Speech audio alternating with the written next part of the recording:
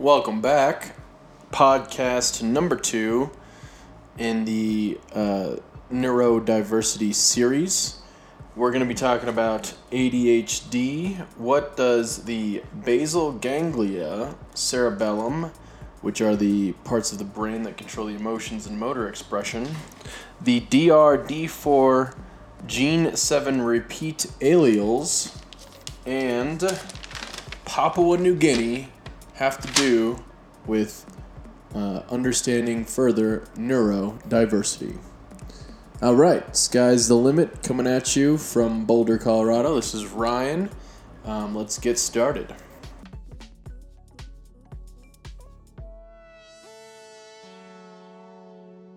Over the past 30 years, hundreds of research studies have been published seeking to locate the precise nature of this disorder, that is, the attention deficit hyperactivity disorder, and its connections within the brain.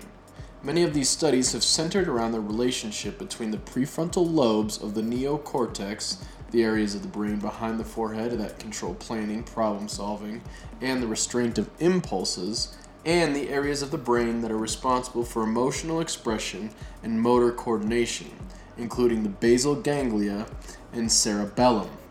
There appears to be a disruption in the circuitry between the restraint and planning areas of the brain, prefrontal lobes, and the emotional and motor areas of the brain, the basal ganglia and the cerebellum. That is the science that we are looking at here in this chapter. Thomas Armstrong attempts to explain is how these areas of the brain are developed differently in individuals who are diagnosed, quote unquote, with ADHD. The concern here is that we've decided that if you have ADHD, these behaviors that manifest themselves in an inability to sit, you tend to wander, the mind wanders, you are distracted arguably very easily by different stimuli, you have novelty-seeking characteristics or behaviors. This is determined in school especially as a negative attribute. However, what is so fascinating is when you look at the science, the part of the prefrontal cortex, yes, is 3 to 4% perhaps less active or arguably smaller in an individual with ADHD. However, the basal ganglia and cerebellum are firing at higher rates and are in fact larger in individuals who have the ADHD. So to call it a disorder is already starting to be a frustrating kind of terminology. Armstrong goes back and looks at historically, so there's another gene expression called the DRD4, a dopamine allele, which is actually traced back to only begin expressing about 10,000 to 40,000 years ago in human evolution, which is a fascinating time period because that is also when humans arguably are pushing and exploring further away from points of origin. And so the idea that somebody who has a evolutionary mutation of some kind that seeks novelty, that wants to find new stimulation of some kind, is very coincidental with the idea of human expansion, finding new sources of food, finding new territories to obtain resources and to expand and explore, make new discoveries. So there is this idea that we need a balance in our culture and in our society of hunter-gatherer, seeker, discoverer types, and farmer, settled, planning, prefrontal cortex use types. But there is no difference in terms of one being more detrimental or a deficit to the other. And that's where this ADHD phenomenon of throwing drugs at children and labeling them as different or labeling them as other or disordered is such a problem where Armstrong is trying to combat right now.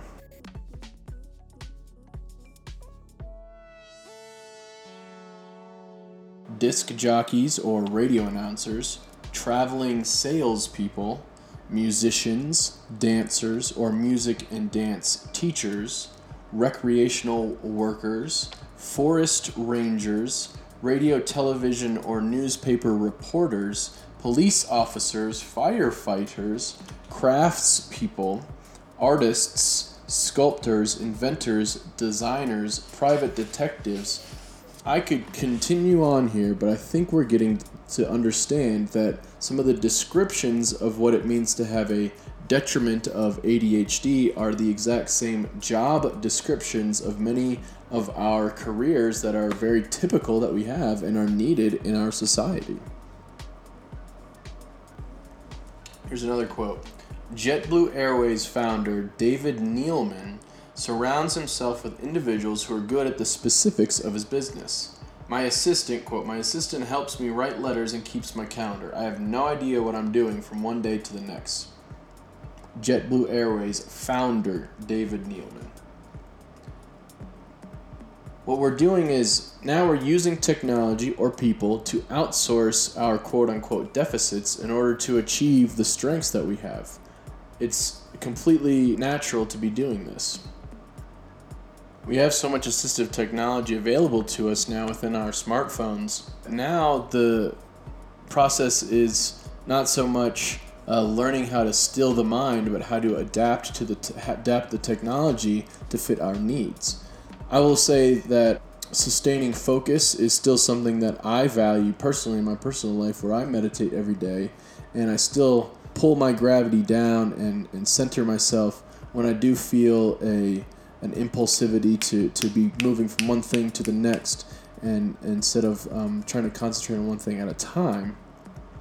I do think that there's a balance of doing that, where you exercise discipline but also learning how to adapt our needs with the use of technology, and perhaps that can be the role of perhaps special education teachers, resources, general education teachers, and I think there is a movement to be making that progress. It's just this slow machine that is kind of Sisyphusian, of pushing the rock up the hill for only things to fall back because of different kind of accountability needs that exist with standardized testing and so forth, which actually this novel doesn't get into, and I'm just kind of providing a little bit of my own personal commentary. However, that is to say, again, it's around this idea that certain skills are valued while others are not, and it's also a culturally contextual need as well. There's a great anecdote in here around looking at the dinner table in Papua New Guinea versus the dinner table in a contemporary Western society, where children are expected to sit at the table and there's kind of a constant put that knife down, put that in correct hand, don't play with your food, these sorts of things, sit still in your seat and everything. While in an island state nation, the children are very free to roam and not be sitting and not have to adhere to the sort of similar customs that the adults are expected to do. And it was funny, the elders at Papua New Guinea say, yeah, it's very unexpected of them to do so. It saves everyone a headache, meaning both the children and the adults. And in those exact same places, the value of being able to navigate different islands and build crafts and understand the constellations is considered an asset, while sitting still and being very sedentary would be considered a quote-unquote deficit, while in American schools it would be the complete opposite. So it's really, again, this book is just trying to challenge our narrative around ideas of deficits and disabilities and change the language, change the mindset, be very strength-based. I think a lot of people in the education realm would understand this, but hopefully this bridges perhaps people who are affected by, even right there, people who are affected by, people who are blessed or gifted by somebody who has special needs or special needs themselves, someone who is just now coming on to and learning about how it is 3 o'clock, which my computer lets you know. Learning about this population and the needs associated with. Well, hey, thanks for listening to episode number 2. I appreciate all of you out there that are tuning in right now. Sky's the limit, and this is Ryan over and out. Peace.